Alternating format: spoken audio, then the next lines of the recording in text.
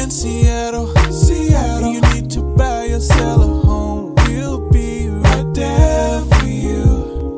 Because we're the realtors that you can trust. So go to ronanddonsitdown.com.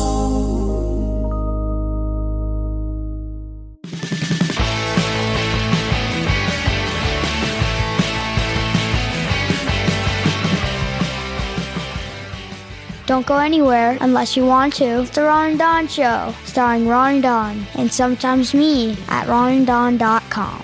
Hey, you guys, what's going on? It's episode 275 now of the Ron and Don Show. What is up, Ron and Don Nation? Yeah, we are licensed brokers at Windermere, and don't forget, hit subscribe so you can continue to listen to the podcast. It'll drop every Monday, Wednesday, and Thursday. That's how you can help us. Hit subscribe.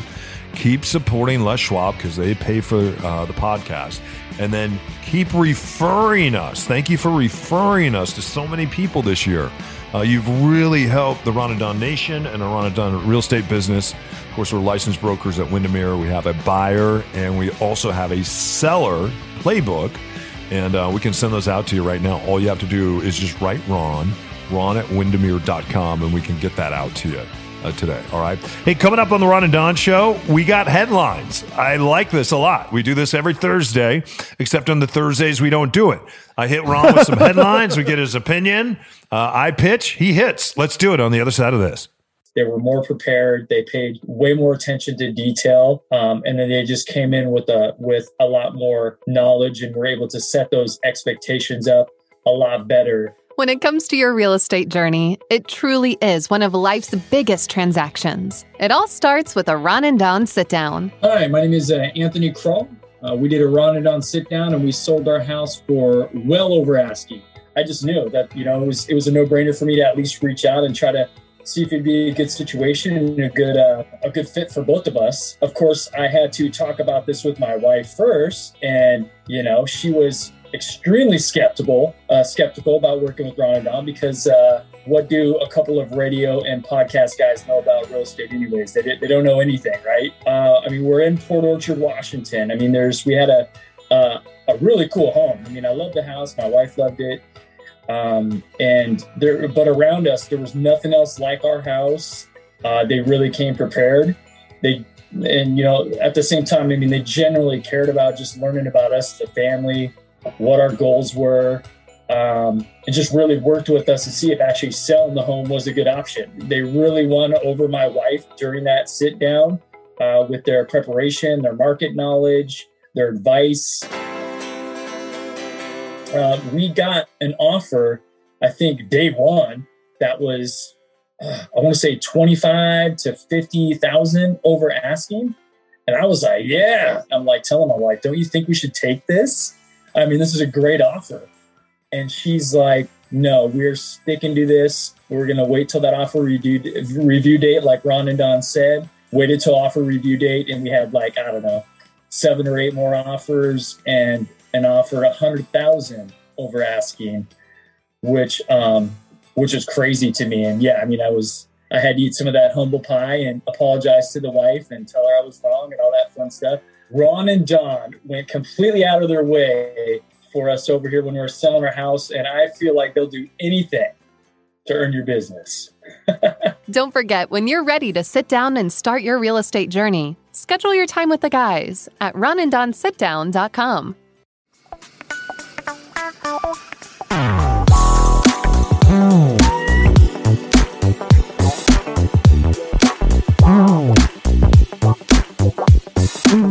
Hey, it's G-Force O'Neill. Thanks for listening to my dad and his boyhood friend, Mr. Ron. All right, you guys, welcome back to episode 275, and I'm going to hit Ron with some headlines. Headline number 1, let's talk about Elon Musk and the fact that hackers are now warning him. They are warning him. If he doesn't come correct, they are going after Tesla. They are going after him. He's going to be in a lot of trouble. And it used to be with some of these hackers, and Ron and I learned a long time ago. We were in San Francisco, and this is when you had the tech bubble burst, but there's still so many tech people there, and this would be in the 1997, 98 when we worked there. And I remember we had taken this brand new website and we had put it up online, and our programmer came in and said, hey, this website is bulletproof, because we had a problem with another website that ended up getting hacked. The next thing we know, we wake up the following day and the programmer, he has like this, because there's pictures of us on the website and all the people that work there and the programmer. There was a picture of him, I think, in a bikini. I think Ron was wearing something very fabulous that you would typically see someone maybe wearing in Vegas if they were a male stripper there. Someone had gone out and taken all our heads, put them on different bodies, different animals. They also did some disgusting things. What we found out is that if somebody wants to hack you, they're going to hack you. And so we had told our programmer, man, dial back to bravado. I think next time you work on an unhackable website, you shouldn't say that it's unhackable.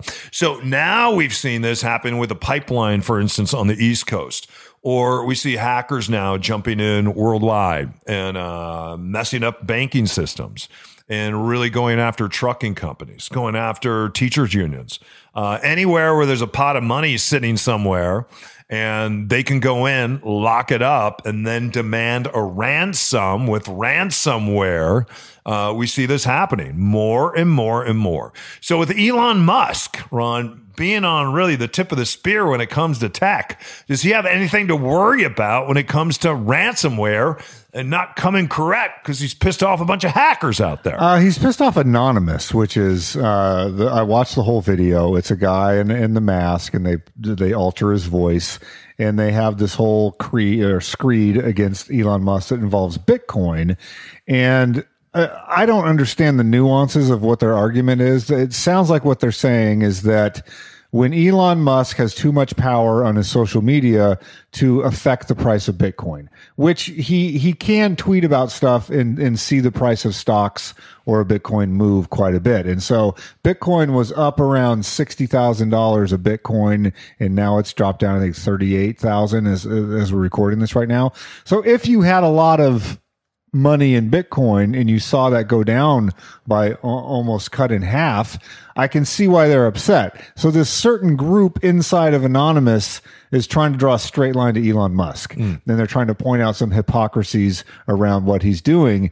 And if they could get into like the Tesla system, or get into, their mainframe or whatever, I'm sure they could wreak some havoc in their factory or in their sales or whatever, they were able to infiltrate. And so I would take this seriously if I was Elon Musk. Like if they are targeting him, there could be some vulnerabilities in the Tesla operating system. There could be some vulnerabilities. Like they use a lot of robots to make these cars. And he's prided himself on that. If they're able to get inside those systems that I'm assuming are online, then there could be some serious issues for Tesla. So I would not dismiss it. He plays by a different rule book. He's been slapped around a little bit by the SEC when it comes to Tesla stock and manipulating Tesla stock and going after short sellers on Tesla. I don't know if those same rules apply for crypto, because it's not governed by the SEC.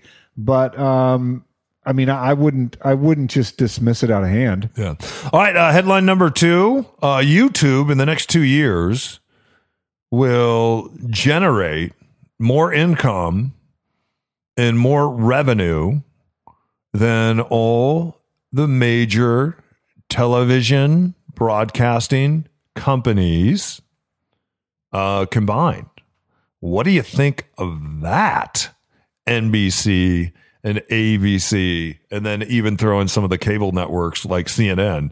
This is really extraordinary, isn't it? Well, not really if you understand what they're doing. So YouTube's evolution into an entertainment platform, I probably go to YouTube now 70% of the time just for entertainment purposes and educational purposes. We need to look something up. It's the second biggest search engine in the world behind Google, and it's owned by Google. And the thing that it can do is hyper target advertising. So that's incredibly valuable. When you watch YouTube and if you have Gmail and you go to Google, you are giving your data and what you're interested in to Google. And so they might know, oh, this Don O'Neill character, he's into Peloton. He drives this type of car. He's into fitness. He's into stoicism, maybe, or whatever. He likes to buy notebook journals, and he likes Puma tennis shoes, whatever that is. They've built this elaborate profile of you so that when you dial up a YouTube video, it's giving you a different ad than it would give me. So maybe it's giving you an ad for a new cycling shoe. It's giving you an ad for the things that are interesting to you. TV can't do that. TV cannot build that profile in the same way. And so if you're an advertiser, it makes more sense to buy on YouTube in a lot of ways. So the last time I watched a live television program, I think was the Super Bowl. Like, that's crazy. It's been like half a year since I watched live TV. And yeah, that doesn't surprise me at all that YouTube has now eclipsed. No. Remembering the Alamo. We're seeing this happen a lot around our country where there are certain historians now that are coming forward down in Texas and they're like, hey, this whole thing about Davy Crockett is a bunch of Crockett. It really is. So we need to remember the Alamo, but we need to remember it differently. And what they're wanting to do when they remember the Alamo is to, and I don't know if you've ever been to the Alamo, they want to cash in on the story. But to cash in on the story, you got to get the story correct. And I think what we're finding out is a lot of indigenous and Native American people were not just treated very poorly, but we brought disease to these shores. And then also, we brought guns and we brought horses.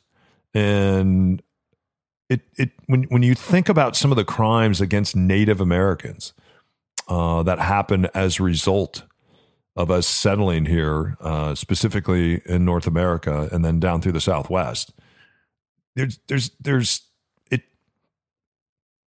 not 1492 where Columbus sailed the blue. It's not the Nina Pinta and the Santa Maria. It's not Christopher Columbus was a great guy. That's whitewashed history right there.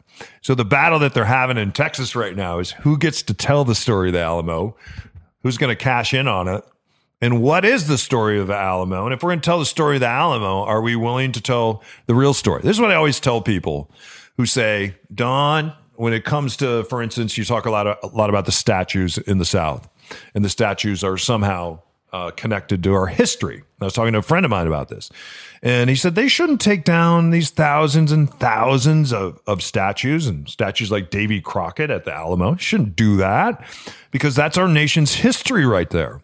And the problem that I have that I never see anywhere is I never see the places where black people, 4 million black people that were brought to America, I never see those places remembered where they were lynched. I never see those places remembered where they were gathered up and murdered in front of each other, or a limb was taken off, or there was a beheading. You never see those things. At the mouth of the Mississippi River, where literally 4 million black people were sold and sent up the river. That's where that comes from. Sent up the river. They were sent up to Mississippi. You know what's there? There's just a casino. It's a casino. So what about that history? If we're going to use statues and things like the Alamo to remember our history, I think it's important that we remember our history correctly. But Ron, this is going to continue to be a political fight forever. And right now in Texas, which we know leans way to the right, they're trying to figure this out and say, hey, was Davy Crockett a hero or was he something else? Yeah, they're saying the historians are going back, and I never really knew this. The subtext of the Alamo was a fight about slavery.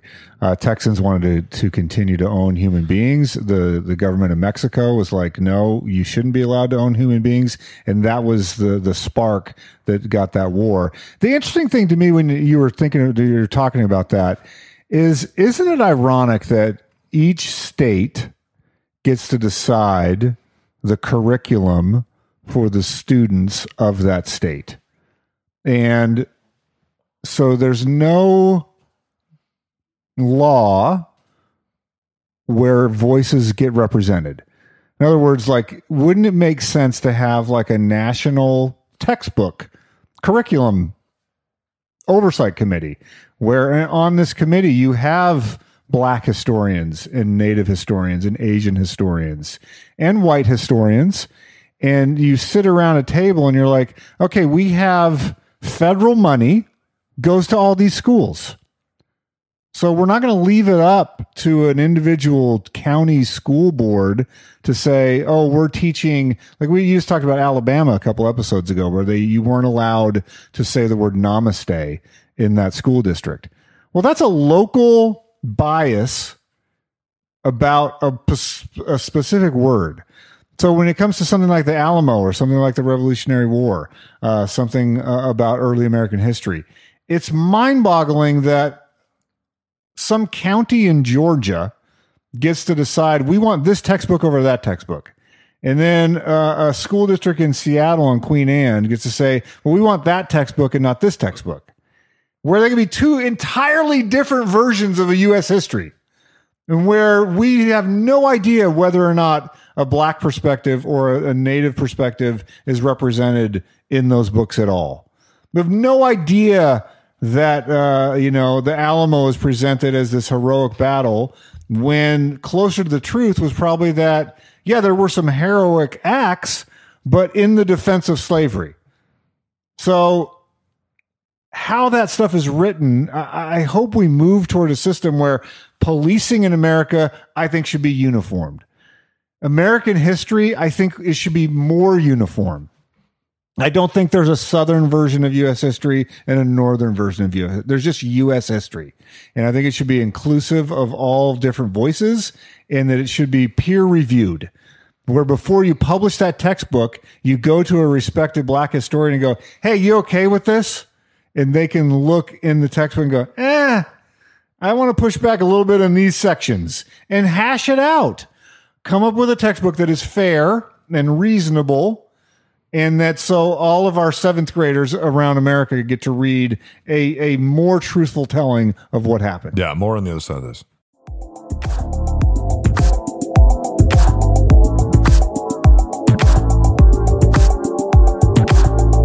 Hi, this is Therese, the new buyer specialist for all of you in the Ron and Don Nation. If you're going to in a house in such a competitive market, you better have a good strategist. And that's what I specialize in. When you're ready to sit down with us, go to ronanddonsitdown.com. And now back to the show. All right, you guys, welcome back. Final section of episode 275 of the Ron and Don Show. Before we get out of here, the one question that everybody's asking us is, hey, is this real estate bubble going to burst? We have seen a shift in the market. In fact, we were in some meetings this morning about the shift. What's the shift that we see? And is this real estate bubble going to burst? Well, people are referencing the 2008 housing crisis that plummeted the U.S. economy and the world economy. And so it's not bursting like that. We are not in a bubble like that. The way you get a loan right now is entirely different than the way you would get a loan then. We all remember those different loan derivatives that we saw, or maybe most people do if you watch like The Big Short. You could go in and do a stated income loan in 2006 or 2007, meaning that nobody would verify your job. So you could just go in and say, hi, my name's Ron. I make $150,000 a year. Okay, here's your loan. And it's like, you want that as a 3-year arm? Sure. And so people were buying houses, flipping houses, and there was this inflation of this bubble that when it burst, it caused all the ripples that we saw. Now it's very stringent. If you get a loan now, they verify your income, they go through all your documents. And so it's not the same type of bubble. It has been a crazy market though. And there's, economists are arguing over what caused all this stuff. In the specific Northwest, we are seeing a change. There is more inventory coming on. There's some buyer fatigue. There's some seller fatigue. And you also have some people that are jumping in on all sides trying to be a part of a feeding frenzy. And so there's a little bit of slop around, or a lot of it of slop around the edges that is not as appealing. Yeah, let me tell you what and this isn't to pick on our friends at Compass, but let me pick on them for a minute. I drove by a house the other day, and the grass in the front yard was 3 feet high, and there were the curtains were sheets, and you could just and this was a house for sale. Yeah, and sometimes you'll see this. And something was upzoned, and so the house is a tear down. This house is a nice house. It wasn't tear down. It wasn't an upzone area. It was just so many people are frantic that they think they're going to miss the market, and so they are coming to the market as quick as they can. Now we're on the other side of COVID, but they're not doing the proper things to the house that they need to do in order to bring it to market and get those multiple offers. So the multiple offers are still out there. But the multiple offers are only out there for really nice, great, cream puffy houses. So if there's a house that needs a lot of work, your house is going to sit, especially if you price it too high. So, and it's just been that way. And we always hear the stories about the 15, the 16, the 18 offers.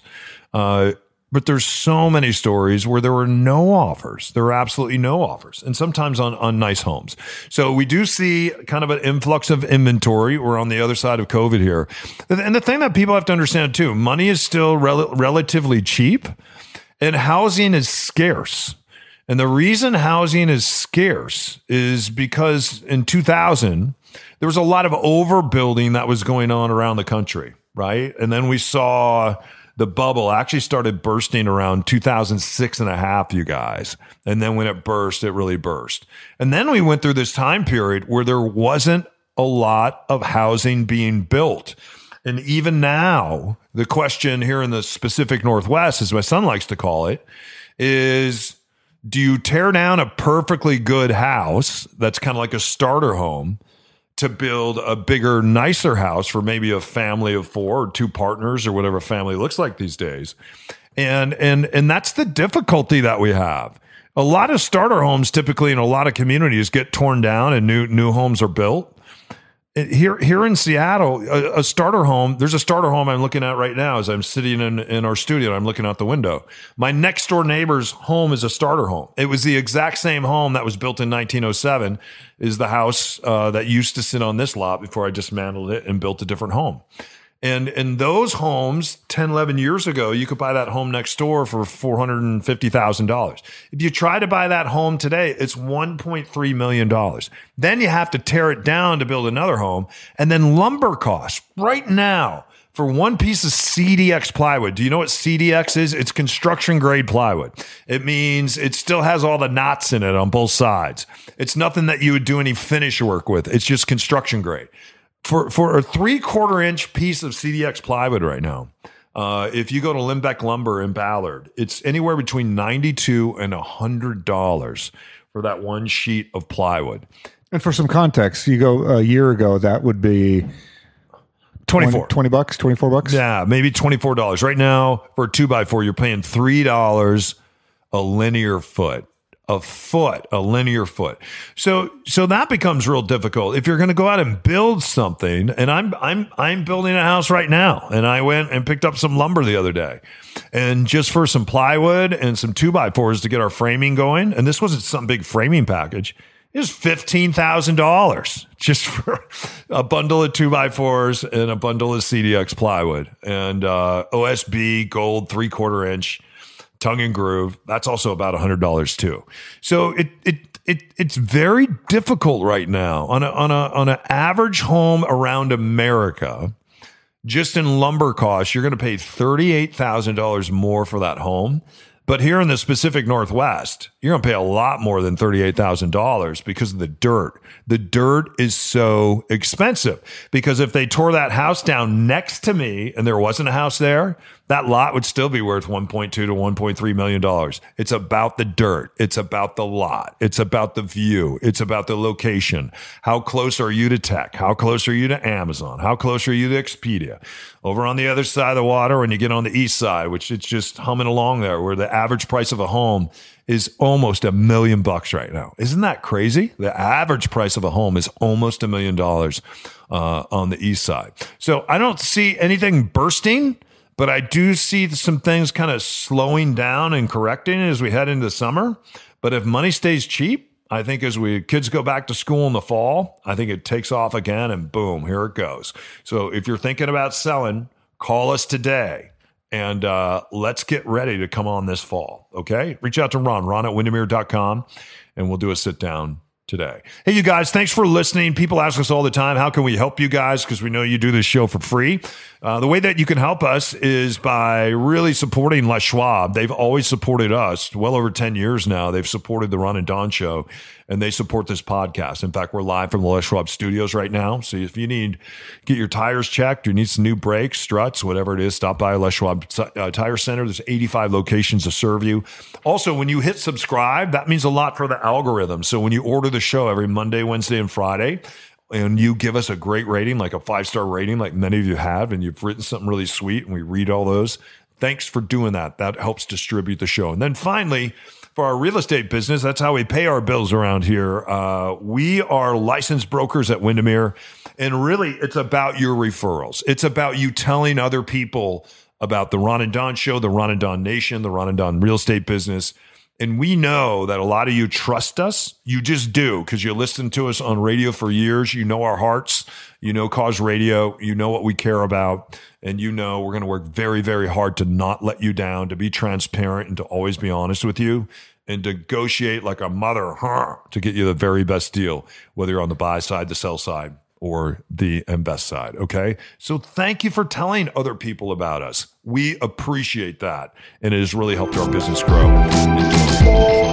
Getting things done. 21. Keep your head up. Keep your shoulders back. Thanks for listening to episode 275. And episode 276, it's on its way, only on the Ron and Don Radio Network. Keep your head up and your shoulders back, and we'll see you next time on the Ron and Don Radio Network.